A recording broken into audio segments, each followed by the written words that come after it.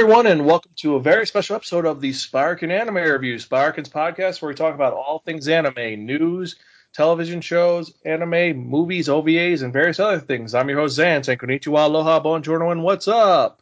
And joining me today is... Hey, it's Doug from AnimeCons TV again.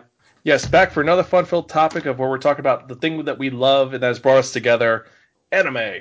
Oh, I thought we were talking about beer. That is another topic for another episode. That's probably gonna be one of the Zan chats. We're gonna talk about Oda Brews. Maybe we can get Pat and Ed on it. The origins and the story of Oda Brew. But we digress. So we decide we're gonna do something different because I'm gonna talk about manga, we talk about movies, and for anime, a lot has happened besides the release of all the new stuff. A lot of things have not been coming out on time. They've been coming out late because of all the coronavirus stuff. Mm-hmm. And we also have a lot more time to watch things. Everyone should be staying at home as much as possible. Very true. And also a new channel, if you have a Roku or Amazon Fire, has appeared, and that is Retro Crush. Lots of old school anime from the long forgotten eras of 2018 and back. Yeah, I'm still a little confused on that definition of retro, but they seem to have a pretty good catalog. They do have a good catalog, but like some are like, oh, this came out like 2019. It's like, that's not retro. Retro should have a certain point. So as we were discussing about all the old stuff, we decided we're going to release some not forgettable, but some forgotten and maybe not popular series that were from retro periods. And we decided to put a cap on it. Here is the point where we're going to end it and then go backwards. So we're going from 2005 and back, because there's a lot of stuff that a lot of people know from past 2005. I mean, One Piece was 2001, but that we're not counting One Piece. Oh, jeez. We're not. We're not going to count any of the newer or popular series that everyone knows, like Dragon Ball, Full Metal Alchemist, anything by Clamp, because Clamp, that's just a little too easy. So we're going for more rare, more unique stuff that's a little more fun. And before I forget, remember you could check out all of Doug's interesting work at animecons.tv. Yeah, and we're kind of getting to the point that we don't have a lot to talk about before conventions postponed, but we definitely have a good back catalog, and we'll try and really when we get some good content to talk about. Again, the year without a con. And you can check out any of our other podcasts at www.spirekin.com. And the last anime review we did was talking about the releases for the 2020 spring anime, and I've seen most of the stuff. Some of it was really good, a lot of it was really weird, and a lot is starting in medias res. So, but anyway, let's get to the topic at hand, shall we? So, I have 8 titles here plus one additional one, and you have 8, correct? Yes. So what I think we could do is, since we both have dice, because we both play various games, let's roll a dice and we'll come up with a number, and then we'll talk about that one. And since you're the guest, you start. Alrighty, let's see how this is going. Okay, number 5. So number 5. Oh, this is a good one to talk about. One I think has fallen off the radar for a bunch of people. The 2004 anime adaptation, and it's the second anime adaptation of this series, Area 88. It's a solid series. For those of you who don't know it, it's the main character, Shin, dreams of being a pilot and gets tricked by the guy that he thought was kind of his best friend while he's drunk to sign on to be a combat air pilot, and he has to, he's basically a mercenary, and he has to get enough kills to pay off his debt or be killed in action. That's his 2 options, and if he deserts, he'll also be killed as a dirt. Great if you're a aircraft otaku, like a fighter jets and stuff like that. But it's also a really interesting war story, and it plays a lot with kind of PTSD and what that does to you, as he kind of goes through a journey of like he's no longer thinking about the fact that he's killing people, but that this is just another number and stuff like that. And this version's just pretty solid. I know the OVA version from, I want to say, the 80s, that just got a good re-release by Discotek, but we haven't really gotten the TV series yet. It's also got a really good soundtrack, like a lot of neat techno music and things like that. From the few episodes I've seen of it, it is one of those films which is an aviation otaku's dream because of the detail. Friend of the podcast, Tim Spavaro, an artist, he loves the design of Shin's Fighter and some of the other design work in it. And the score, from what I remember, it should, like, you think, okay, Air Pilots should work with the soundtrack, but it fit well. Yeah, exactly. And the other interesting thing, without spoiling it, this version, the OVA version, and the manga version all have different endings. So it's very interesting to see, like, if you've only given one of the other forms a try, give this one a try because it's gives another look at it. And it's kind of interesting to see how they play out and compare to them and kind of choose which version you like, even though they're all different tellings. And that's one of the more fun things is when they do that with anime and manga and OVAs, where each one is set their own in movies. They're their own separate story and narrative. So you want to collect all the different versions of it. The only series I think that really didn't do a good job with that is, and people are going to kill me for it, but Neon Genesis Evangelion, because they've gone completely insane at this point. There's 50 different versions of the series. Oh yeah, well, and so many of those are not like, they're just completely alternate universes, and yeah, the less said about that, the better. Like, it's not like the same story from just a slightly different angle. It's so wildly different that you mean the it's Eva not, 01 horse, the horse racing one? Yeah, but that is a good one, and it's one we recommend. I will say, well, anyway, so I haven't seen all of it, so I can't say anything, but I know you have. So the next one is a visual masterpiece. I just rolled it, and it's one which is, well, it's Akayuki Shinbo's brainchild because he's out of his fucking mind, and it was also made with Tatsunoko to create this thing that was one part digital anime and one part, like, I want to say stained glass window. And I'm talking about Soul Taker. And this one was released over here by Pioneer in 4 DVDs, and it is a strange. Well, explaining the plot is simple. You got a guy named Kyosuke Date, who his mother stabs him in the first episode for reasons, and then he finds out he has a twin sister after he comes back from the dead. So he dies after his mother kills him. He comes back from the dead, finds out he has a twin sister, and he has now the ability to turn into this super mutant that's known as the Soul Taker. And he's trying to find his twin sister, but then there's other versions of his sister around, because apparently his sister had the ability to split herself off into multiple, I think they're called flickers. They're like fragments of her soul, and each one's slightly different. And he ends up trying to find his sister while meeting all the different versions of her. And each one's different. One is older, one is younger, one was like a girl that he fell in love with, which that's really super awkward. And it's just very strange. And it's in a world where the bad guys are actually a hospital that's filled with mutants. And like in the first episode, this feels like one of those ones. Oh, go on. I was gonna get some. This feels like one of the. This feels like one of those ones that if you try to explain this to a non-otaku, they're just going to slowly start backing away. That is it. That is the whole thing. You are going to slowly start backing away. And the series, when you first watch it, you're like the first episode, you're like, what the fuck just happened? Because it's like head scratching and crazy. I didn't even get to the fact that Kyosuke has a lightsaber. Well, sorry, it is a electronic electro something saber. It's a lightsaber. Yep. And there's some other crazy aspects. There's a spin-off series where they took one of the other characters and made her the main character, because the first boss, or bad guy he fights, is this crazy doctor mutant. And he's assisted by this girl named Kamugi, because witch nurse. And she ends up falling in love with him and stalks him and like is following him and wants to help him out. And she ends up the main character in her spin-off series called Nurse Witch Kamugi. And it's like, we're going to just take this crazy character from this series and we're going to make her a magical girl. And then the main character from this series, we're going to make him just the love interest.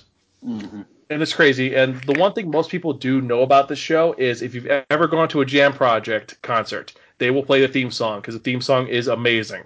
Yep, it's one that I think that is definitely people remember the theme song more than the anime. And it's one that I think that people should just give a check out. Watch it and just see where it goes because it is completely batshit crazy. There are scenes that, like I said, it doesn't make how plot A went to plot B, but you're like, okay, I'll just run with this. You just gotta just go with it. It's visually stunning, and for 13 episodes, it's not bad. But again, that's just me ranting. All right, so what I is think your that 13 episodes. Oh, go on, go on. I was gonna say I think that 13 episode mark is a good. You have very little to lose if you give it a try for anime. Like if it's 6 hours and you're done, and makes it pretty accessible versus like a 26 or 52 episode series. It's a little easier to go into. All right, so I'm gonna roll for my next one then. Yeah. And to finish off with that, as we said, that is a good point because this was almost an experiment. So that's a good point for 13 episodes to be a good length for experimental stuff. Yep. So what did you roll? So, my next one is one from 2002. It's actually a adaptation of a Leiji Matsumoto manga, but it's not science fiction. It's not. It's a western. It's gun, which it has two characters, Toshiro and Harlot. One Toshiro you find is looking for his village or kind of his lost village mates from a place in like the Wild West called Samurai Creek, and Harlock is just kind of more of a roaming gunslinger that they happen to hang out together. And it hits a lot of the same beats Harlock for like how they do friendship and everything, and things like that. And it's just kind of a neat take on the different setting, and it's almost like these could be their distant relative. What's interesting is the anime was from 2002, but the original manga is from 72. So it was a while before it got out. But it's neat. And I forgot, Harlock is a sea captain, even though it's in the Wild West. So, and they have a woman who's kind of joins them along the way, and she's not really damsel in distress, and she kind of almost plays them against each other, but they also just kind of seem like they're wise to her trying to with her. So it's pretty good, and it's a good little romp. And again, if you Harlock and Toshiro and those characters, you'll enjoy seeing them in a slightly different setting, and there's a bit of mystery that's going on. So I just think it's a neat little story and stuff like that. I agree that it's one of those ones which it's in the Leiji Matsumoto universe, and technically some people say that it's canon because it's like early on, because the whole theory that all the series is just reincarnations over and over and over again, like, or this person adopted the identity of this person, like for Harlock.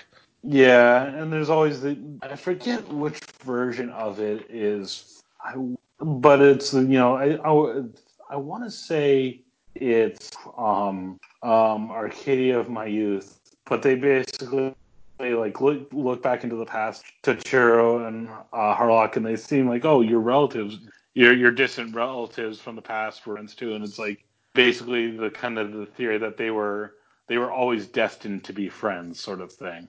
And this one does that. It focuses on that. And I like Gun Frontier. I think it's something a little different from what he's used to, even though some of the designs are almost verbatim. Yeah.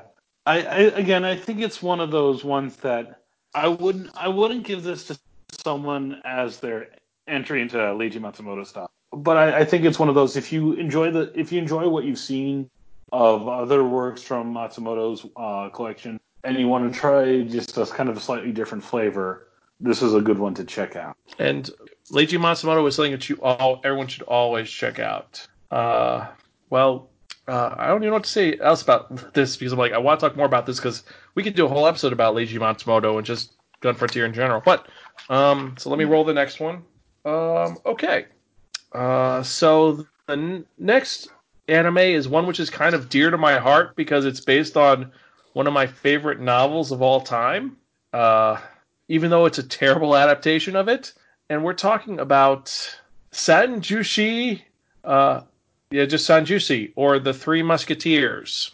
This is an anime that came out 87 to 89 by NHK, by Studio Gallop, directed by Konahiko Yayama. And this is a adaptation of the story of D'Artagnan leaving Gascony to go to Paris to join the King's Musketeers and all the adventures that happened because of this. And this changes it slightly. Like, his motivation for going to Paris is, I want to see an elephant. Not, I want to become a king's guard. No, I want to see an elephant. They introduce a dumb sidekick whose name is Jean, and from there it just gets weird. It's not a bad adaptation, but there are just some strange things about it, and they change it. Like, obviously, instead of it being over years, it's in a matter of months. And D'Artagnan is super young, and Aramis is not a man. Aramis is actually a woman for the Three Musketeers. There's a lot of differences. It is I don't want to say like the Superbook style, like, when they used to have those, hey, here's versions of old book like Heidi of the Alps, which Miyazaki worked on. It's kind of like those, we're going to adapt Western literature into animes. And this is one of the more interesting and strange ones. I think it's just no one outside of France knows about it, because in France this is very big. Well, kind of makes sense. And the art style is like, I'm going to for a second show Doug the art style. You tell me what you think. Oh, this will be. So you saw the cover, but here is the art style. It should have zoomed in. Did it? Or it froze? I'm seeing it. That is that's different than I was expecting. So you see the one with the number 2? Yep.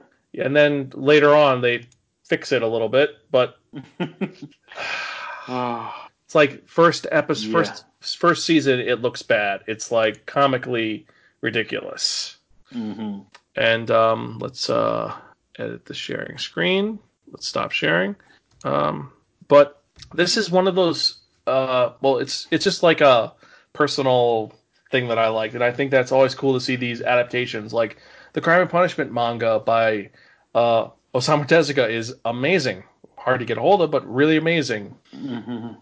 It shows their own flair of what they think, how these characters act. Yep. But anyway. All right, I guess I'm gonna roll for my next one then. Let's see what we've got. Oh, can't do that one. I already did it.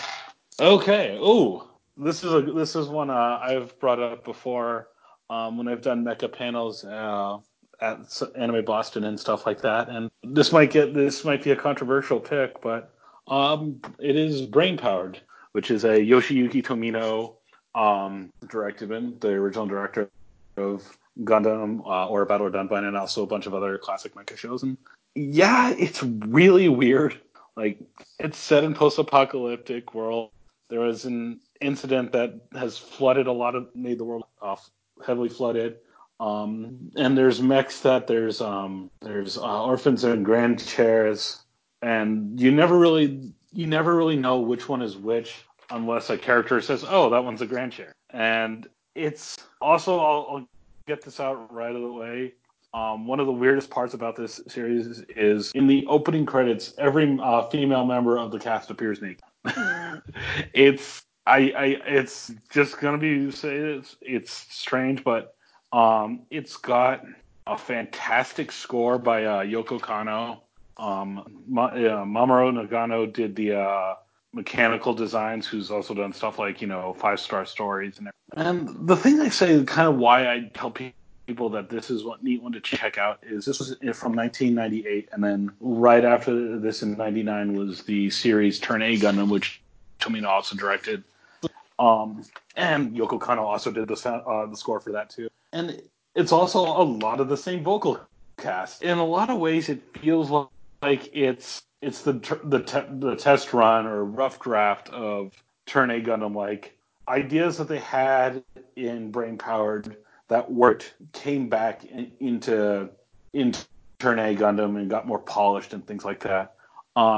There's the two main characters, Yu and Hime.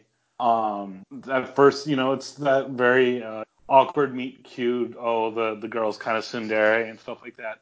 But I like that they have an evolution of their relationship. It's not like they're instantly, but you do see that kind of as they share experiences, they do become attached to each other and, see each other's value and a lot more things like that. It also has one of the neatest scenes that's just like, and it sounds super weird out of context, but there's at one point there's a character who has one of the mechs because they're kind of like even Evangelion stuff where they're kind of organic, kind of alive, but they're also giant robots, and you're not kind of sure.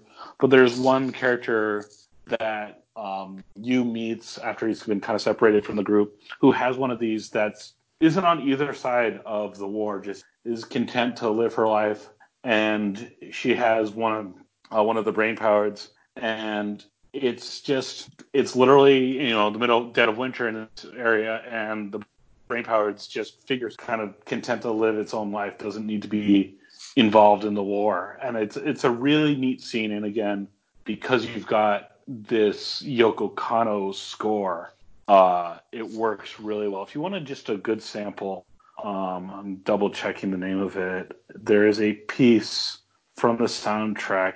I think it's just called Arc, and just look that up on like YouTube or something. Look up Brain Powered Arc. You'll find this track. After you're done watching the opening credits and being weirded out, check out that song, and it works really well. So, that opening is not that weird. We've seen worse. It's definitely up there for weird in my opinion, but I won't say it's the weirdest. But it's one worth checking out. I like Brain Powered. I like the fact that it is even though Tomino didn't want it to be like the anti-Evangelion, it became like kind of considered the anti-Evangelion, and I liked his take on organic mechs a little better. Yeah. Again, it's not without its flaws. I won't rip it to shreds like some people do, and I won't. But I'm not going to pretend it's perfect either. It's another good example of, if you like one series or something, here's kind of something that's adjacent to it. Like, as I say, it's kind of the rough draft of. So if you enjoyed Turn A, you can kind of see where those ideas came from, and that's what makes Brain Power worth checking out. And isn't this the one which has the weird release where like certain DVDs were never released, or they were released late, or no? Or am I mixing that up with no? I'm mixing that up with or Battler Dunbine. Never mind. That's one. Speaking of shows that I could talk for a whole episode on, Dunbine. Yeah, Dunbine was the one that got messed up, but this was I think this was a shorter release. It was only like in a 3-volume release in America. I know that. Let's see. It is a 26 episode series, but it was only 3 home video releases, so it was pretty easy to get all of it played. I remember you could get it at the infamous Media Blasters booth at the long ago when we had conventions. Yeah. But you could get a lot of stuff from them. But, all right. So, with that, let me roll mine, see what the next one is, and... So this is one that...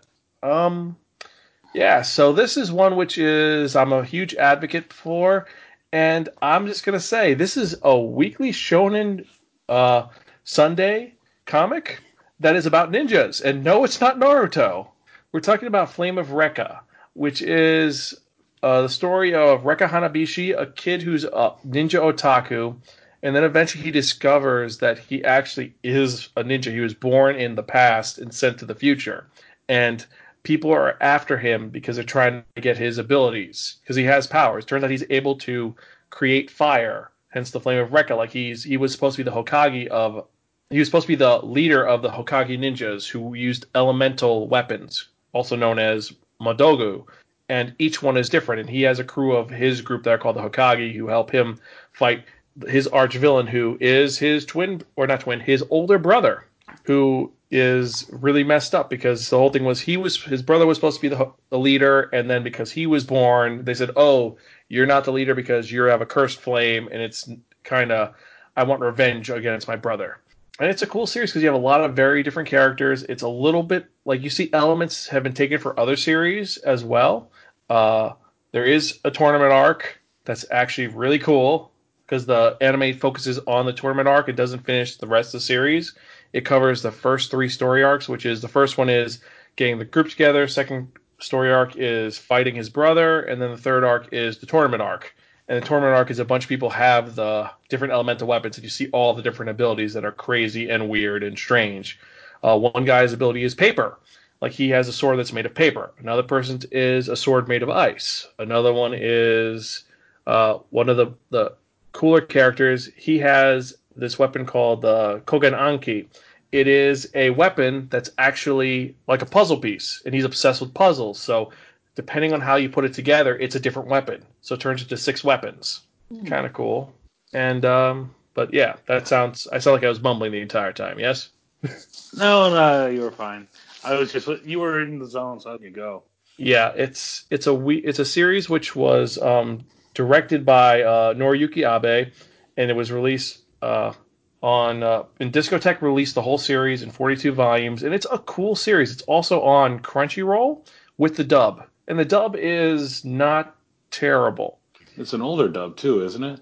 Yeah, it's an older dub, and a lot of the things, like, people compare, like, besides the girl who's like his main girlfriend, you have the girl that he likes. You have the girl that liked him, but he kind of spurns, and she's into him, but she's with him, so them.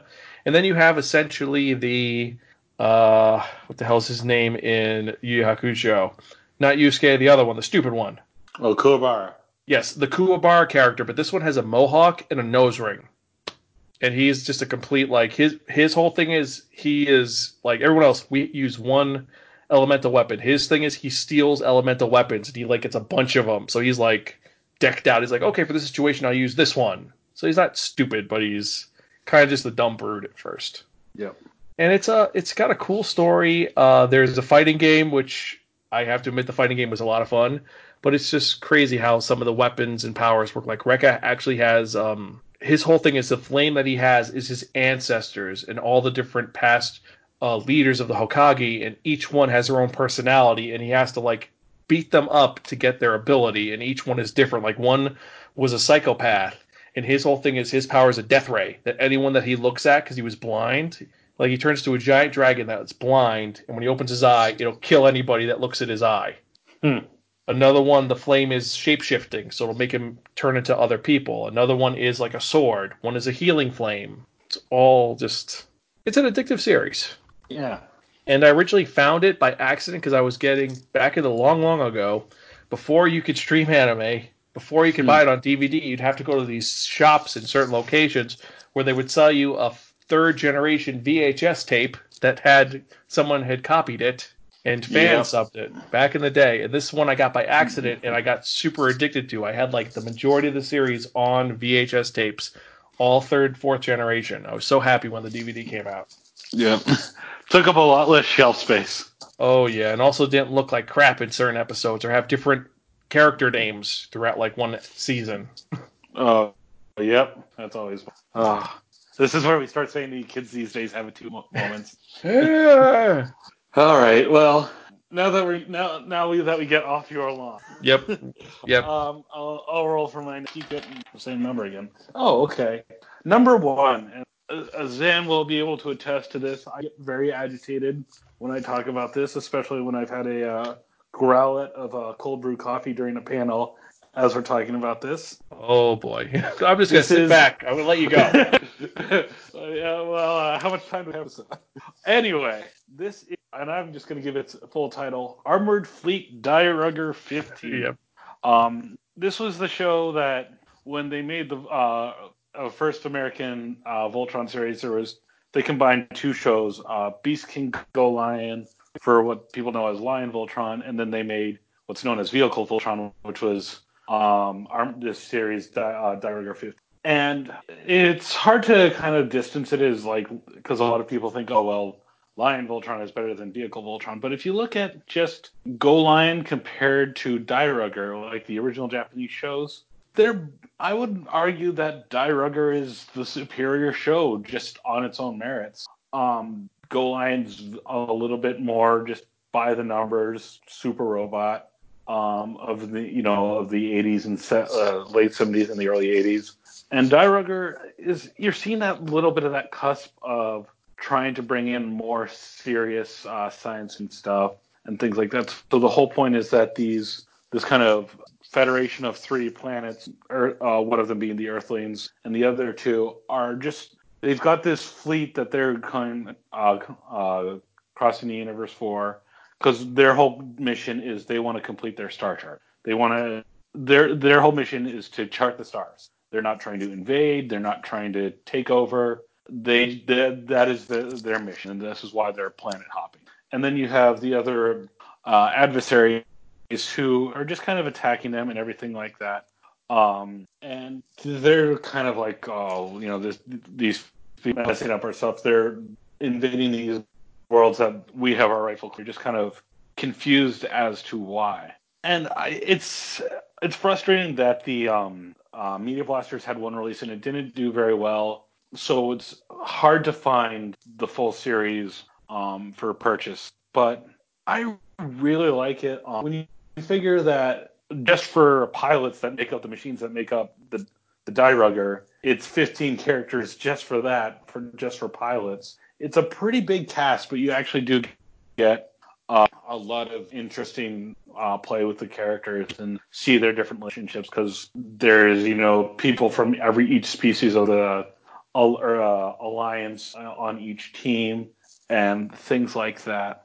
Again, and it's why is it Die Rugger 15 nod to the fact that you have 15 players on a rugby team, so that's 15 ruggers. It's got a great opening theme, but this is skip ahead a couple minutes because this is going to be a major spoiler, and if you don't want it spoiled, skip now. One of the coolest scenes is in towards the last episode. So you find out that the Galveston Empire, the bad guys, the reason they are looking for new worlds is they need to find a new homeworld. Their homeworld is dying. It's basically going to go Krypton on them, and they don't want to. Their pride won't let them admit that they need help finding a new homeworld. And there's one kind of main villain for about the first third of the series who's going around fighting them, and basically he can't defeat them. So the Galaxy Garrison. So he is brought home, and he's kind of shamed and stuff like that, and he's made to be kind of a pariah in the government system and stuff like that, because he had the gall to say, well, maybe we should work with these people. And eventually in the final episode, and this annoyed the hell out of me, because this scene is depicted on the cover of the third and final volume that Discotek released. So I was waiting for it. And then it wasn't until the last episode. But finally, they've accepted that they have to work with the Galaxy Garrison to find a new homeworld. And they're going to start evacuating, and everyone's starting on the ship, and he finds 3 guys just kind of hanging around. And what are you guys doing? Come on, you got to evacuate. The planet's about to explode. And they still view him as a traitor. And their reaction is all 3 of them charge at him with some daggers, stab him in the. And his response is, "You assholes, get on the goddamn ship." And he scares the crap out of them, because it's like, this is not about our pride. This is about the survival of our species. And he ends up, dying on the planet that, kind of turned its back on him and stuff like that. And it's a very beautiful scene. And it's, kind of a good example of the villains aren't, not all villains are pure evil and things like that, and it's just an enjoyable story. Yeah, it still has some super robot elements and kind of monster of the week stuff, but when you get into that overarching plot, like the main story that they're trying to tell overall, this is where it gets really interesting, and you have some really neat stuff. And the last thing I said, again, I think it just gets short because people think, oh, well, it's Vehicle Voltron, it's not good as original Lion Voltron, but if you look at it as its own series, I think it's really strong. It's a strong series, and some of the things are all the characters are very nuanced. I don't know if it was early on or later on. There's a mutiny early on that they want to work with Garrison, yep. And when they get captured after they fail, instead of getting captured, the guy who set the mutiny just kills himself right there. Yep. And that's something that you wouldn't see in a lot of Voltron. You wouldn't. Well, yeah.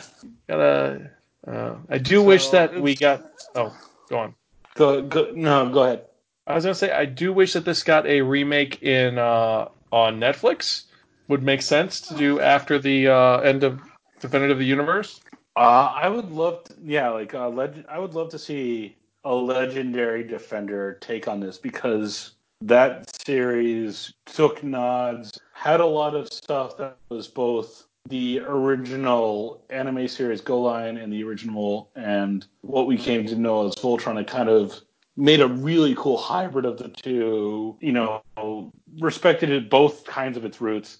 And I think you could do that with, a Dairugger and Vehicle Voltron. So I'd love to see that. They'd probably change the name, but I think that'd be pretty good because it's a good series with a multifaceted class. Even though I still think some of the design of the 15 robots put together, it's like it is one of those. They should not go together like this, but it does. Yeah, I'm very whatever about the kind of the individual machine. I do think once they come together, Dairugger looks cool. Yeah, I like how he looks. He looks. I've seen the design used somewhere else in another series. I can't think of what it was, but I want to say Power Rangers, but no, probably not. Yeah. This is another one I'll say that's in that category of anime where when I first heard it, I didn't care for the opening theme, but the more I watched the show, the more I fell in love with it, and it's become one of my favorite theme songs. It is a good theme song. Alrighty, you're up next. But yes, so I've rolled number. Well, let's roll.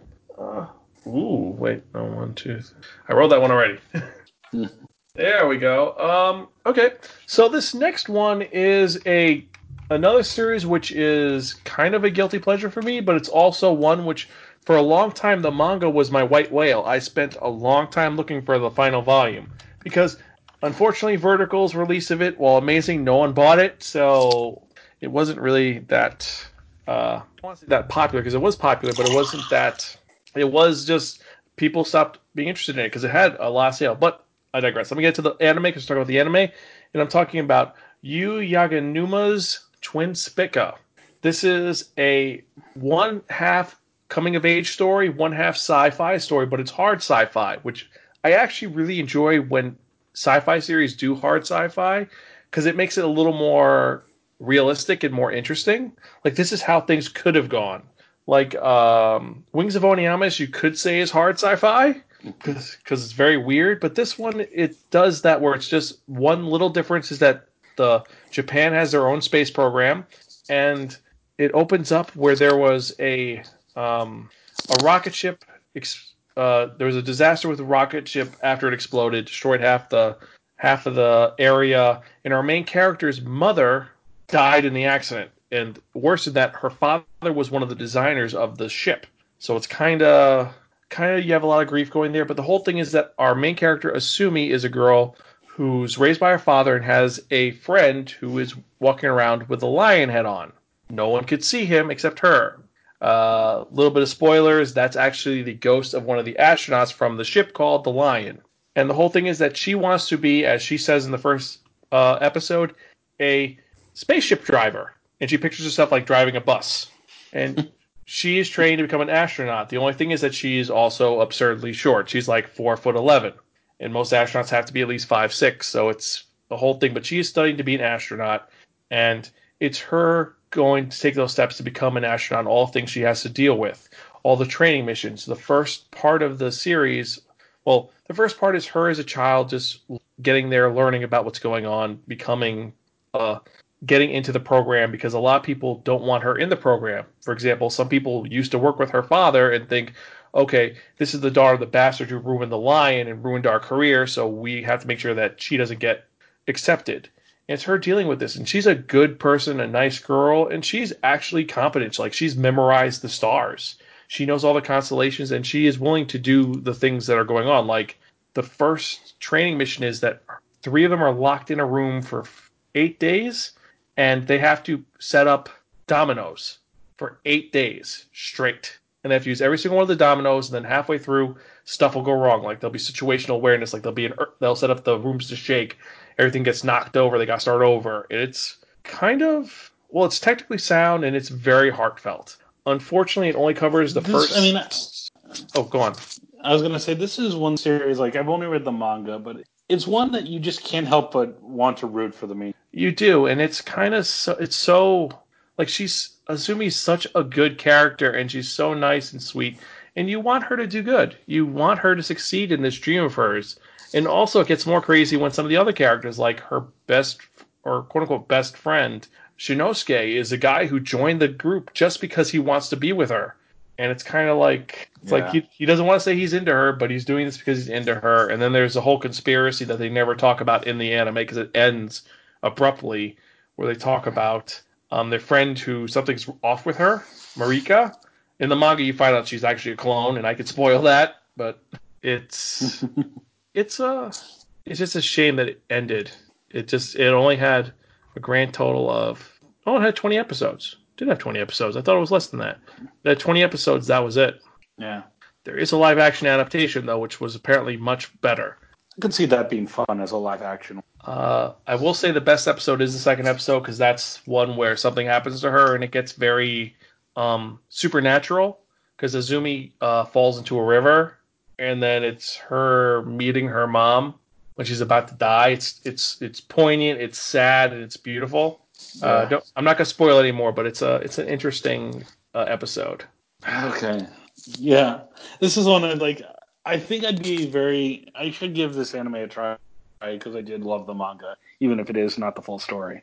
It's a good one. It's just that you're gonna wanna I think you're gonna want tissues with this one, and the opening theme song is pretty good. It's by Buzzy, and the series does a pretty adept job at adapting the manga. I think. Just I wish it had ended better.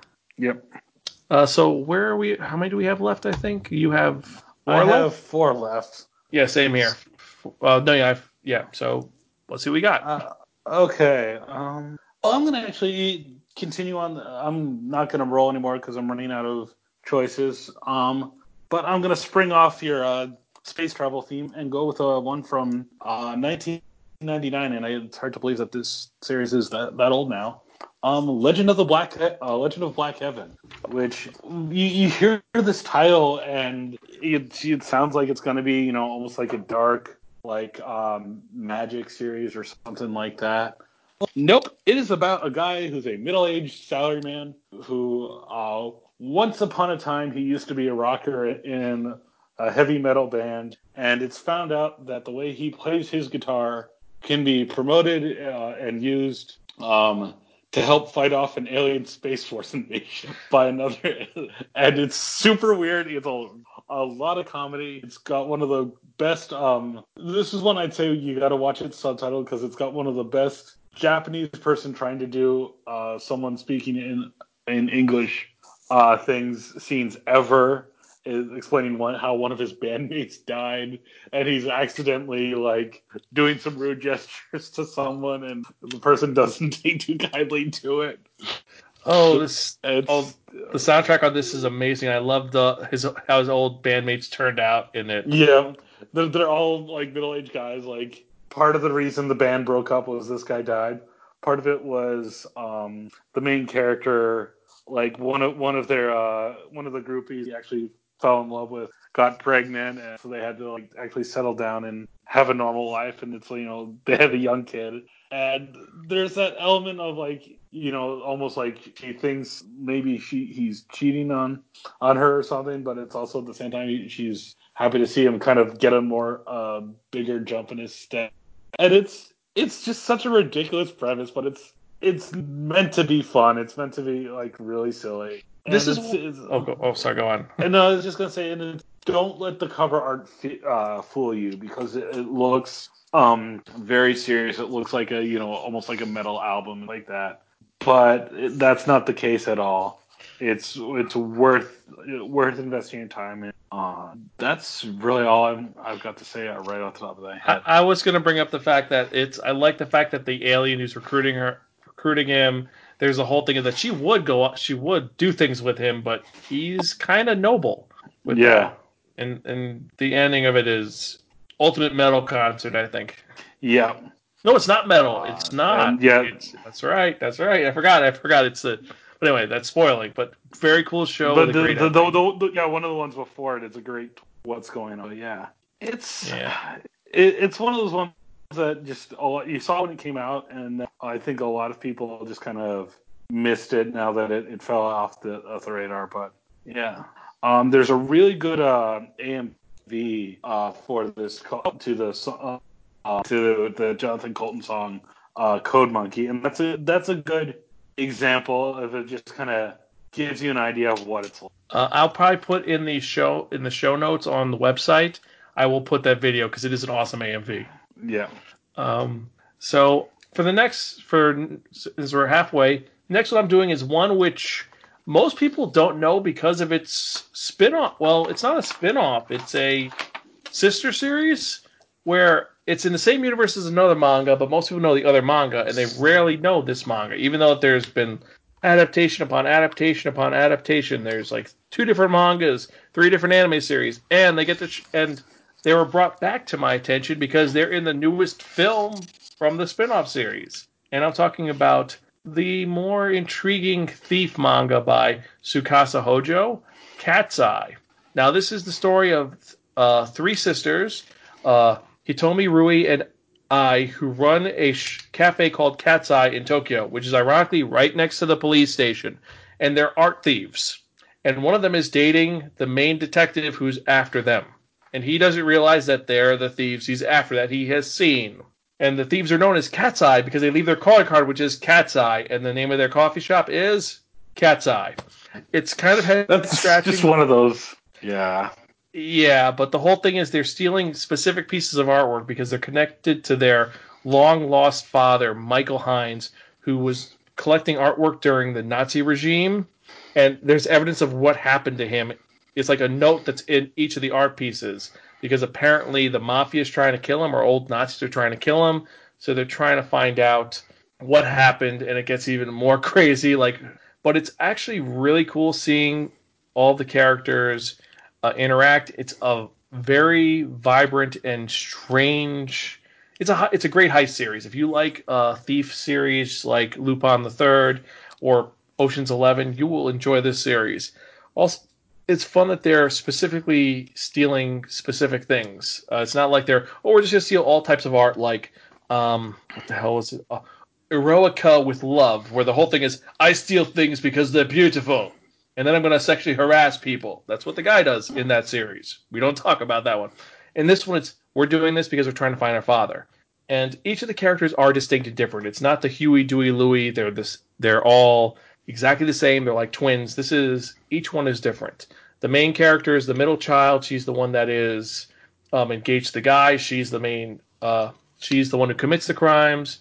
And she is the Cat's Eye. And she's like an accomplished athlete. And she's an escaped artist. The older sister, who is the brains of the operation, she is the person she's essentially their getaway driver, motorcycles, cars, helicopters, skateboards, and she speaks all the languages. And then the younger sister is their tech geek, mechanics, computer programming, and also she's the one who is, she's the one who may give things away. And then, of course, we have the cop, Toshio, he is the guy who's like, I'm going to catch them no matter what. And then he's persistent, and that's why he's staying with his job, but he should have been fired a long time ago. It's one that they was it Nozomi that brought it? Or it was Discotek. Discotek brought it. But and I'm kind of hoping that they can bring it back again because it was only DVD, but so it is. My first exposure to finding out about this one, it was the theme song, like an adaptation of it, was used on Dance Dance Revolution, and that was my original exposure to it. So yeah. Yeah, and hopefully Discotek will release this because they have now the rights to City Hunter, and this is connected so much to the City Hunter universe. You can't be like, no, it's not. Because the place where City Hunter operates out of is the Cat's Eye Cafe. It's just run by someone else because they disappear to do their own thing. Yep. Even though it's the different. Oh, go on. It's like having Gunsmith Cats without writing. So intertwined. Yeah, that is a perfect example of it, or comparison rather. Mm-hmm. Yes, and watch Shinjuku Private Eyes. Even though they're only in it for 2 minutes, which sucks. So I wanted to see it for them, and then 2 minutes. But that's how it goes. So I'm curious which one you're going to do next, because you have some interesting ones left. Let's see. Ooh. I know which one. These are both from the same year. Interestingly enough. So, yeah, I'm gonna go with this one first. Because it's a classic Osamu Tezuka manga. It was the source material. A lot of people consider it what was going to be kind of his magnum opus that he never actually finished. But it's a really good one. I think it just got a Blu-ray release too, and it's a gorgeous series. Phoenix. So it's an anthology series. Like you're seeing all these different people live different lives in. It goes all over the place. Like it starts in prehistory, then goes to the far-flung future, and then it kind of is like you're going back and forth to like the not further in history to not further in the future, and like the belief was that if Tezuka had actually finished this, it would have ended in the middle and kind of present day. And it's just different stories about people who encounter the Phoenix. They see it in different ways and how kind of the lives they live, sometimes in search of it, or sometimes the Phoenix just kind of is passing through and change it, is a catalyst for bigger events in their life. It's a gorgeous series. It's a really neat one. Also, it plays with the whole Tezuka star system where you have characters that they're different characters, but they all look the same. And, it's possibly that it's just actors playing different characters like that. So it works for that anthology series. Like you look at how, maybe this isn't the best example, but American Horror Story still uses the same cast to tell a different story on and things like that. That is a good example of it, especially because the first episode you have Dororo and Hyakimaru and I want to say Rin are the cavemen in the first episode, in the first scene. Yep. And it's just it's a neat tale. There's a lot of like heartwarming stories. There's just, even though they're all connected and they all kind of share similar themes, there's very different stories. Like there's like one in the future where a guy is recovering from like just like an injury or something, and had surgery, and like for whatever reason, like all humans just like look like blobs or monsters to him, but there's one person that looks like a beautiful woman to him, and it's just a robot in the real world, and everyone else is kind of like, this guy's crazy, and they've try and help him, put him through another surgery, and then they come out looking like different blobs, but still the beautiful to him, and kind of the life that he kind of like he goes on the run, because it's kind of like, okay, you're messed up, let us help you, like that. But there's just a lot of neat stuff, and again, it's 2004, and because Tezuka is such a well-known thing, you can see that they put a lot of effort into making this look good, and it's a good one to pick up. Maybe watch one episode, maybe watch a couple, things like that. So that's one I would toss out. Yeah. Also, you could try watching it in chronological order. You could. Episode 1, 2, what is it? 5, 6. Yeah, it gets a little crazy, but you could do it in a couple different ways. It does get a little, what is the word I was looking for? It does get a little melancholy, but that's because some part of it's are like, what is that? What is the one?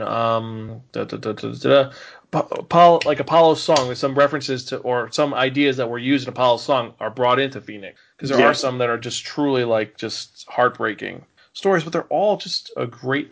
Well, we're gonna save the rest of this for a review of Phoenix if I ever get the manga, which now it's like that's a whole other. Yeah, but I think it's also one that if you really enjoy Tezuka manga and you want to see like a really well done adaptation of one of his best works, this is definitely a good one to check out. It is one that you should. It's I think it's a owner piece. But another thing, I would agree, yeah. But the other thing is that this is, I'm going to bring up an old reference, and it's one of the series I didn't bring on this list because people do know it. Blackjack. Osamu Tezuka's Blackjack, an amazing series about the world's greatest doctor with the hands of God, or under licensed doctor. It's one of those ones where if you watch it at a certain time in your life, you're not going to get it, and you'll be like, this is boring. Phoenix at times can seem like that, where it's like you have to be at a certain point in life or past a certain point to fully appreciate it. But I think you should watch it either way. Yeah, and it's definitely one I've come back to because I've wanted to kind of see. I take away something different from it each time I go back to it because I'm at a different point in my life, and I think that's another reason to put it on the own list is because if you go back to it and review it, you'll come away with something new because where you are in your life has changed. I 100% agree with this. But well, you guys let us know what you think about that one. That any of these actually, let us know. Email us. You can email me at zanspirekin.com. Doug is at Doug Wilder Doug at AnimeCon. Doug at AnimeCon. No, it's Doug at animecons.tv. That's right. But let's get to the other. Well, I have a couple more left. Well, I have one more left, and then we'll get to the one that we mutually agreed on. And this one, to kind of go back to one of the earlier ones I reviewed or I mentioned, this one is another adaptation of a work by Alexandre Dumas. But this one, they changed things up dramatically. First off, they gave it more of a sci-fi blend, and second, they combined Impressionism and Japanese wood panel or ukiyo style to make a very strange and unique-looking series. We're talking about Genkutsu, The Count of Monte Cristo. Now, if you never read The Count of Monte Cristo, man is wrongfully accused, gets out, gets money, and plots revenge against everybody who screwed him over. This one, the adaptation, is set in the far distant year of 5053, and during a visit to Lune with his best friends, a young Viscount, Albert de Morcerf, meets the mysterious Count, and after he's saved by the Count, he becomes friends with him, and then things happen. Aliens are involved, twisted supernatural elements, and it is a very convoluted and crazy story that's taking one of the minor characters from the series and making them the main character. And I do like that. That it's the Count is the main character, but they take one of the younger characters from the book who's almost doesn't matter and puts him as the main character. And it was made by Studio Gonzo. It was released over here by Pioneer, I think, or was it just Gonzo? It was directed by Mahiro Maide. It was 2004-2005 with 24 episodes, and it is the thing that I like about the series is that the design work is strange. And I don't mean like Soul Taker strange. I mean like there's scenes where characters are walking around wearing like robes and kimonos, and they're moving, but the image of the clothing, the pattern, isn't moving. Like as they're moving, it's like they're going across a panel, like it's a green screen almost. Like their clothes are green, and you're just moving past, and it's very surreal, almost dreamlike, and it works in this world that the Count drags Albert into. It is weird and strange and bizarre, and there's also giant robots in this series. Yeah, don't forget that part. I forgot that there's giant robots in this series. I'm remembering. I'm like, wait a minute, yeah. And it's the whole reason for this is that all because a guy wanted the position of his quote unquote best friend led to all the things that happened in this. Yeah. It's a very it is a totally just like, well, the stories, if you never read The Count of Monte Cristo, the original book, it is a very amazing, passionate, and depressing book that's just engaging. And this is a weird adaptation that shows the unique nature of anime and how it could do things differently. For a minute, I actually thought this was made by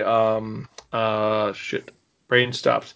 It was made by brain's not working. What the hell is his name? No. Masaka Yuasa. It was made of like that design of that weird, strange, and just unique style that's just this series. You've seen it, right? I've seen bits and pieces. It's one that I keep trying. Every time I think about tracking it down, I can't. I'm like missing a volume. It's spiked up in price. It is one of those rare ones that you have to hunt down. And supposedly it was was it released on Toonami? I don't recall. It was on Animex, I know that, but I don't know where. It was on another one too. I just don't know. Oh, it's on Funimation Channel right now. There you go. If it's on there right now, I will watch this again because it is It is. Well, I take that back. It is now. You can get the Save Edition, which is Funimation, for $20 on Amazon. So yeah, this There one you go. I would give a check out because of how sci-fi-ish it is, because he's kind of like a blue space vampire, Yeah. and I think you'll enjoy it.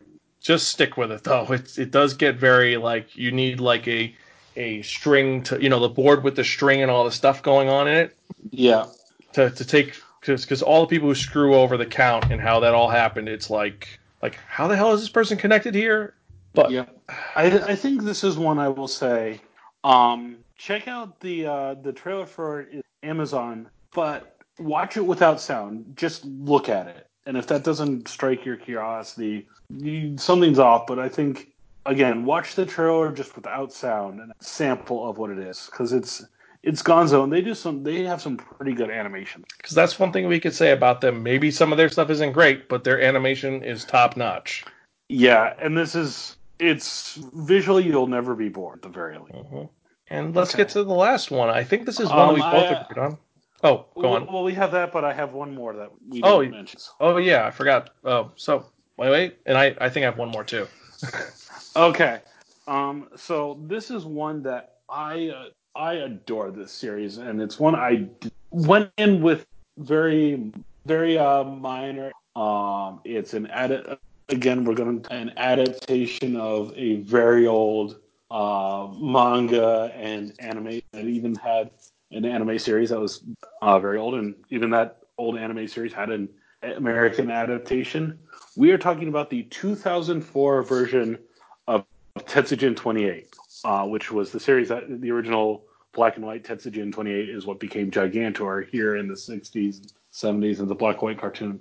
But this takes the setting and the time it was released and uses that to its advantage. So instead of trying to bring it into the modern day or something like that, it is set in kind of World War II Japan, kind of in the 50s, maybe at best early 60s, but I think it's mainly 50s. And it's it's kind of film noir mystery thriller. It's really great. Like you find out that Shotaro, who's the main character, who's you can't even call him the pilot, the controller of Tetsujin, is your typical the boy detective and stuff. But he's solving the mystery, and there's not only the mystery of kind of the day to day in some of his villains. There's the overall mystery of what is Tetsujin. Like it's just kind of because it arrives in a missile into the middle of Japan as he's chasing down some criminals and it was known that his father was building machines and he can control it. But the name of kind of the compartment or the name of the missile and things like that, so kind of the alternate name for Tetsujin is also Shotaro, and you're just kind of like wondering what the heck going on. And it matches the art style very well. It uses it to its advantage. It doesn't look dated. It looks like it's very stylized. I could be wrong, but I swear I remember this. And again, it's been a few years since I've watched it, so I'm overdue for a rewatch. I think it's either early on in one of the episodes, one of the first episodes, or kind of at the start of the final arc. You see just kind of a melted pile of metal, and they're basically saying this is what became of Tetsujin. But now let's find out how that came. That's the end of this. Let's find out how that came to be. And it's directed by Yasuhiro Imagawa, who is one of my favorite anime directors because he's taken a lot of classic mecha anime and given them fresh life, given them from a new angle. He did Shin Messenger. He did Giant Robo. He's done G Gundam, which was the first alternate universe Gundam story, which is so wildly different from what people knew from Gundam. And he sucks you in. You want to like you're gonna enjoy the episode, but you want to know how this is all going to, and that's what I think really works well with his storytelling is he baits the hook so well, and this is the 2004 Tetsujin series is no exception. You're gonna want to see what things like that, You're and I will admit Tetsujin looks a little weird in more modern animation, but some of his adversaries still look great. Of course, there's the classic kind of antagonist giant robot that everyone sees. That's always in Tetsujin. Black Ox. Black Ox is such a timeless line. It looks great. So I think it's just worth checking out, and it's a good if you like giant robots and you want a good mystery, this is one to check out. Did he direct the movie the Daytime Moon? Did he direct that also? I think he might have. Let me double check. So I don't know if that's a sequel or if that's connected to it. It's its own independent thing. Okay, because I didn't know if it was I couldn't remember if it was this because I've seen that one, and I gotta say because Tekken 28, or as the original property was renowned as, Gigantor is an iconic mech, and it's a giant robot, and this is in the what is it called? The kind of what's another word for steampunk, but not steampunk? This style of machinery is very cool, and it's very mech otaku. In Robot Otaku, it is like really just well done. It's like it's kind of in that middle ground between steampunk and modern day. Like it's like the Industrial Revolution has come and gone, but it's like I guess like that era of like that post-war modernization's ramping up sort of. Like it's in that era, and like you'll see a lot of neat stuff. Like you'll see there's a lot of like heavy chains with Tetsujin and things like that. So yeah, it's like industrial punk probably. Yeah, and I think it's a lot of again, I think it really benefits by making it period. And that's a good thing because it should be that, I think, because Tetsujin, and he's one of the things that we should. It's like forgot what I was saying. I had a point. Yeah, it's not going in the right direction. But. Yeah. So the thing I'll add is they kind of point out that Tetsujin was originally supposed to be a weapon of war that found a way to use for it, but they kind of play into the fact that it's like this is still a war machine, and we don't fully know the background now. We don't know what it's capable of, and kind of dealing with what that might imply. So, and just to answer the question, the live action movie was not directed by him, but that came out 2005. Gotcha. Now, that's something I am curious of because some of the designs remind me of another movie, a Western movie, but that came out afterwards. Iron Giant, I think, gave a resurgence to this. I don't know, but that's something for another topic. I think another podcast or panel where we talk about the conspiracy on that. But I have one more before our final one because I forgot about this one, and this one is another one I found randomly while getting old school bootleg anime back in the day when you had VHS tapes. And this one, it's weird because it's made by the guy who made Video Girl Eye, another series I was thinking about putting on here, but I didn't because some of you may not know what the hell Video Girl Eye is, and that's a whole other topic. That's a weird ass series. But this is by Masakazu Katsura. It's an adaptation of one of his more weird sci-fi mangas. And Discotek relicensed this so you can get it from Discotek. It's called DNA Squared. So DNA with the little 2 over the A. And the whole thing of this is that our main character, Junta, is a high school student who acts like Stan Marsh when he first met Wendy. So every time a girl comes by him or he's kind of aroused, he pukes. And one day he meets this weird girl who says that she's from the future and by gunpoint points a gun at him and says, "Hey, want to get coffee?" And he's kind of forced to go to coffee with this cute girl with blue hair. And she tells him that her name is Karen Oi, or I, and she's from the future and the world is super populated. It's overpopulated because of one person who's known as the Mega Playboy. The deal is the Mega Playboy was someone who was super charismatic, was super sexual, everyone loved him, and for some reason women are drawn to him, and he ended up having sex with 100 of these women. And they all had 100 kids, and each one of them had the Mega Playboy gene, so each one of them became a Mega Playboy, and so on and so on and so on, and so this led to superpopulation of the world. And her job is that she is a DNA, and Karen is a DNA operator.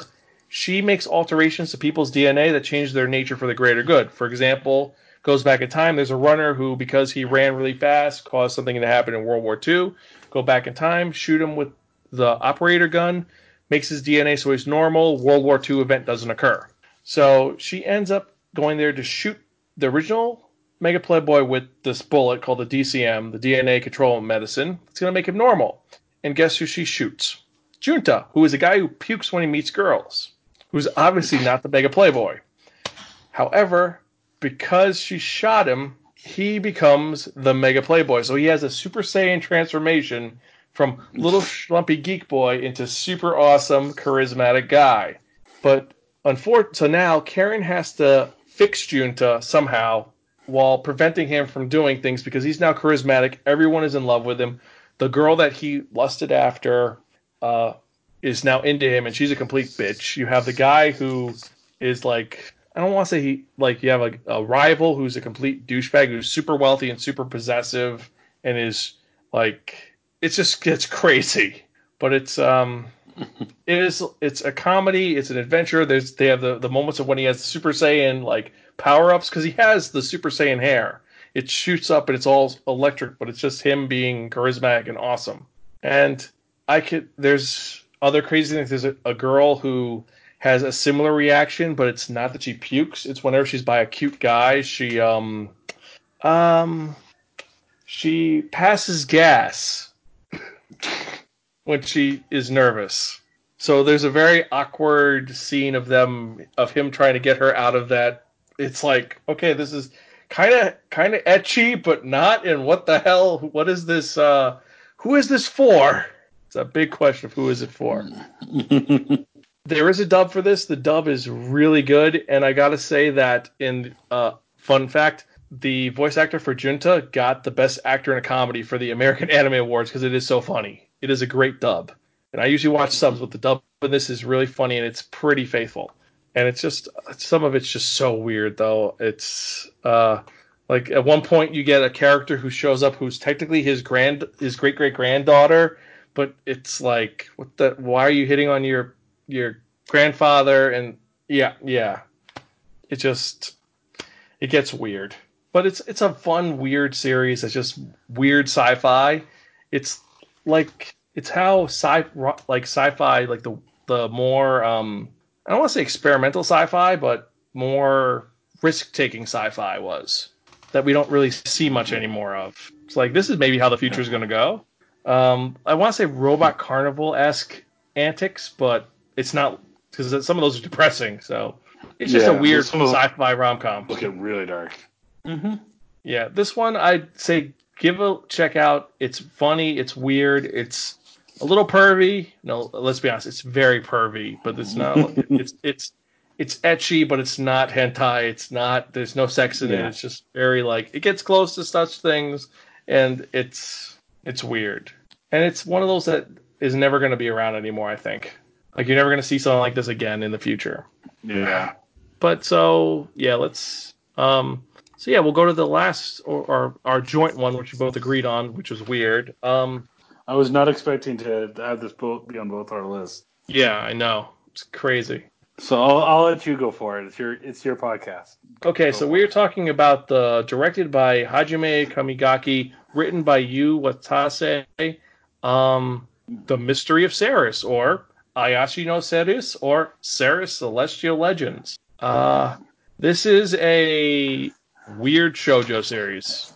It is action shoujo, which sounds like you'd think that would be two different things, and it works really well, actually. It does work well for what it is, and we reviewed the manga years ago, but the whole thing is that Aya and her twin brother, Aki, find out on their 16th birthday that they are the reincarnations, or they're reincarnations of two celestial beings. She's the reincarnation of Ceres, who is... How would you describe her, Ceres? She's kind of a goddess in the mythology and was kind of tricked into staying on Earth. Later on, it's revealed that that's probably aliens because, reasons. But she's always kind of been questing for, what is it, her robe, I think. Yeah, the celestial robe, which will get her to let her go home, and her family, like when they found that she's the reincarnation, they want to kill her because Ceres wants to exterminate the entire family because of what they did to her. Yeah, yeah, because she was held, held as prisoner by the brother's descendant. But this kind of the magical item that you're not kind of sure what it is was what let her was also kind of how they acquired massive amounts of wealth, a very powerful family in the modern world. Yeah, it goes. What is it? Her brother is a reincarnation of her former. What was it? I think Yeah, I'm trying to remember. It's Aki was I think her husband, Ceres' husband, or it was yes, yep. Aki is the reincarnation of the progenitor, which is Ceres' husband by questionable choice. Yeah, we should Um, mention that this is brother sister love. We should totally mention that this is. but it's never like promoted. It's they're actually antagonists because I actually eventually starts to she transforms into Ceres, and Ceres wants nothing to do. She just wants to be able to go home. Like she wants nothing to do with who Aki is and stuff like that. And it's Yu Watase, and yes, she Aya has not her brother. She has a who's it? Toya, who she's in love with, who Yeah. kind of becomes her protector, and stuff like that. But it's not. It's a lot less of the Fushigi Yugi, Miyaka Tamahome. Oh, we can't be together. Yes and no, we can't. It's they pretty much stick together from it. Like they are actually bonded to each other. Again, it's got also has some great action sequences, and stuff like that. What else can I mention? It's a very compelling story. Like you want to find out how it's gonna all come together and stuff like. It's There's crazy. we do we mention I think we need to mention Ms. Q. So there's Yeah. because she's one of the more memorable characters that like there's this little old woman. She kind of looks, it's kind of the gonk, like looks very out of place. Like all these beautifully drawn characters, and then this one who looks kind of like almost like a Haposai from Ranma But or she says she's beautiful. She says she's Toshiro. beautiful. She Yes, insists she she's does. beautiful. But like at one point, like there's a chase sequence, and she's like a skilled like getaway driver. And it's kind of like, how do you know how to drive that? It's like, oh, don't ask me about my past. And you like, it's always that never tell. But Yeah. it's she's an awesome. She's some awesome comic relief. You just go with her and like, okay, she's just like there for, and she's voiced by a guy, which I find okay, which works Yeah. because she's got that like it's like the whole the old myth that you stay young and then just become Obasan, and she just went to Obasan Yep. way early.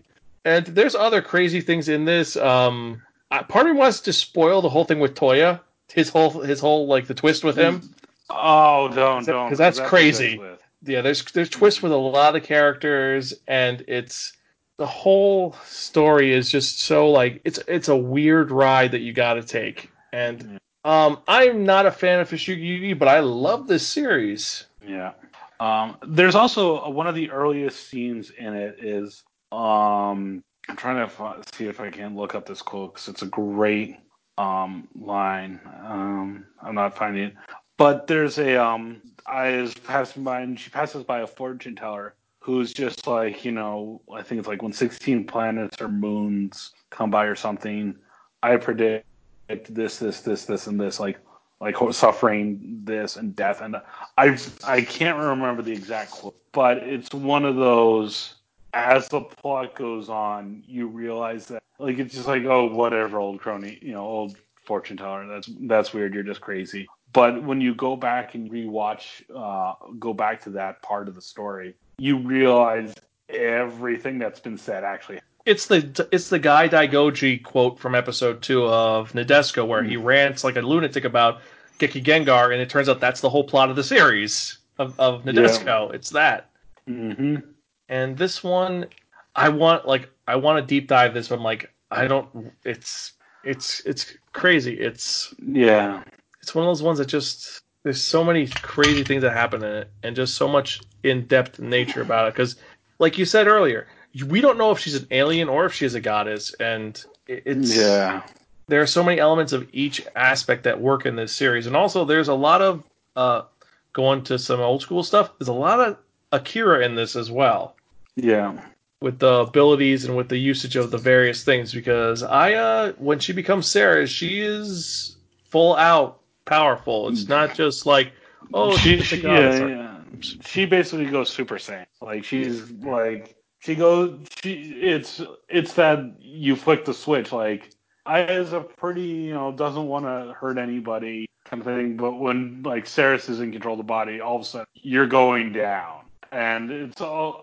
There's also characters where you meet other people who are distant parts of the bloodline that Ceres can also take over, and some of the stuff they do, she does with that. Sometimes to mess with Aya, really crazy. That was weird that Sarah. That was something I never thought was like, Sarah shouldn't be messing with Aya too much because Aya's her, but it's like she did things to intentionally like fuck with her, and that was just and I think it's you have to let me out. Yeah, it's like let's get the job done. Get me my robe back, and then I'll kill your family, and that's it. Yeah, it's all after the celestial robe. Yeah, watch it, buy it. Yeah, the last thing I'll say about this I found out about this series from an AMV at Otakon years ago. Like this probably was 2004, maybe 2005, maybe even 2003. Jeez, but it was a long time ago, and it was a good one that it didn't spoil anything if you weren't familiar with the plot. But it just grabbed you, and it's like, okay, I'd seen Fushigi at that point. I'm like, okay, this is clearly the same art style. I don't know the specifics about this plot, but now I want to know what's going on, and it turned out to be a really good payoff. I found out about it they mentioned it in Animerica Extra. If you remember Animerica Extra, that was the manga version of Animerica, where they talked about mangas. They talked about the manga and the anime, and this is one that I deep dived, and because I gave it a chance, because like I said, I don't like Fushigi. I think it's, I don't know, just something about the whole situation pisses me off. And I like so many series, but that one just angers me. But this one I really like. This is one of those gems that just works for the shoujo genre and does something different. And something that the creator said is that this was designed to be like, to go against the grain of, oh, she's just a girl. Yeah. Or she's just the woman. This is people are people in the end. Mm-hmm. Well, I'm just rambling like a lunatic.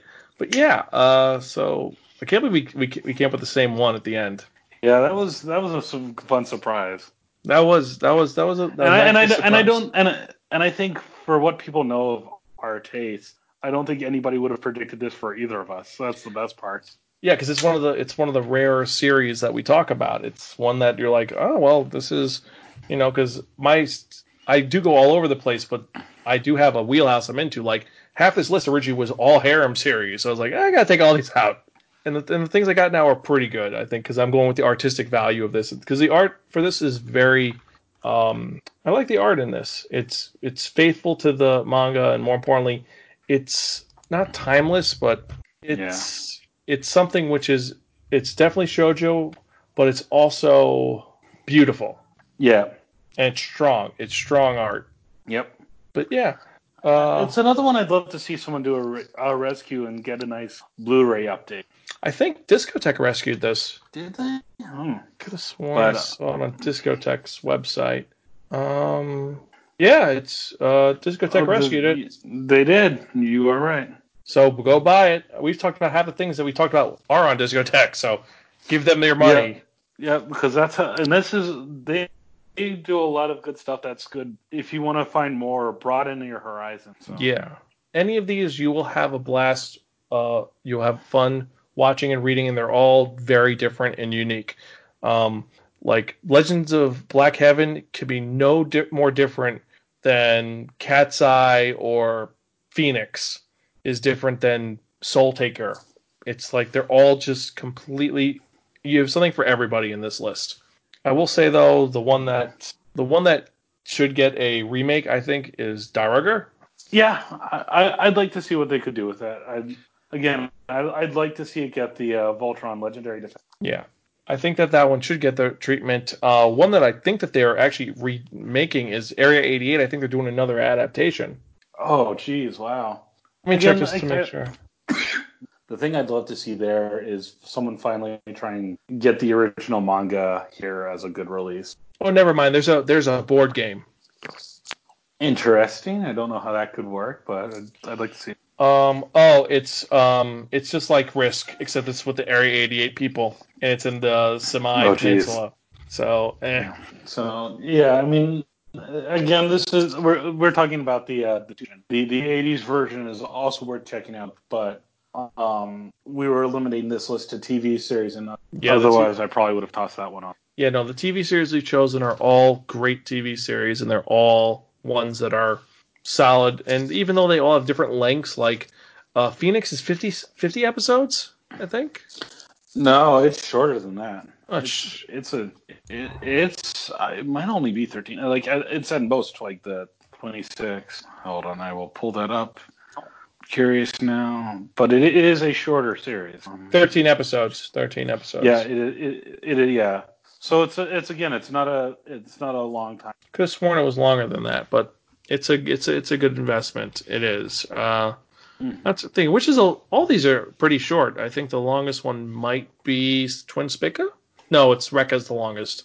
Yeah, Rekka's the longest, and Saris is an investment. But a lot of these are short. You can watch them in a week, and now with everything going on, you can watch it in probably 3 days. Yeah, and I would emphasize that a lot of these are good ones that if you like, you can find connections to other work, and that makes them really enjoyable because you can see how they're connected to other things, like same creators, same universe, things like that.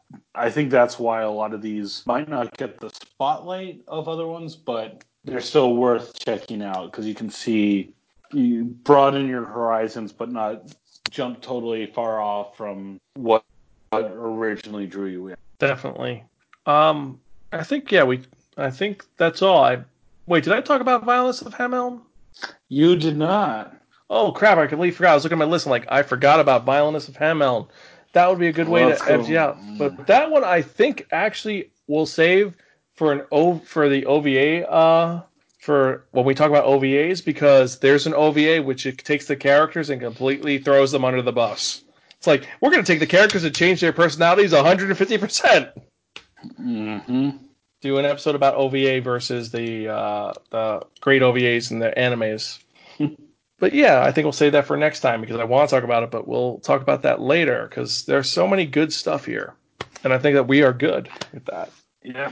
One thing I will say, though, as a final note, thank you guys for listening. We hope you guys enjoyed it. And we're going to talk about other stuff as well. I think we've got some plans for more things going on in the future. Hope you guys are safe and doing well. Right? Yeah, everyone definitely needs to stay safe out there. It seems like that's replaced the phrase goodbye these days, but it is important. Stay safe. Take care of yourself. Look out for one another. Be patient with everybody because we're all going through crazy times. Yes, and if you're old enough... go on. You first. I was just going to say, and if you like this, let us know because, again, we limited this to just TV series. If you guys want us to do OVAs and movies, let us know. Yeah, and let us know which of these you liked. Yep. And if there's one from before 2005 that you think we should have brought up as a kind of forgotten class, let us know. You could email me at zanspiker.com or Doug at animecons.tv. And also, just out of curiosity, has anyone played the Hinenotori DS game? Is it good? I just am curious now. I was looking at some of the stuff for Phoenix. I'm like, there is a video game. I'm like, that's gotta either be good or terrible. There's also one that's starring Blackjack, so I'm wondering if that's just his segment, because Blackjack's there for no reason. I have to look this up now. I'll find it probably on that's like finding Dyrugger in Super Robot Wars. He's in a couple of those, right? Yep. But that's for another thing. Video game adaptations of good anime, or good adaptations of video games not named Naruto or Dragon Ball. That would be a fun one. And do we talk about the Leiji Matsumoto the first one, the CDR game, which was supposedly Galaxy Express, but it wasn't.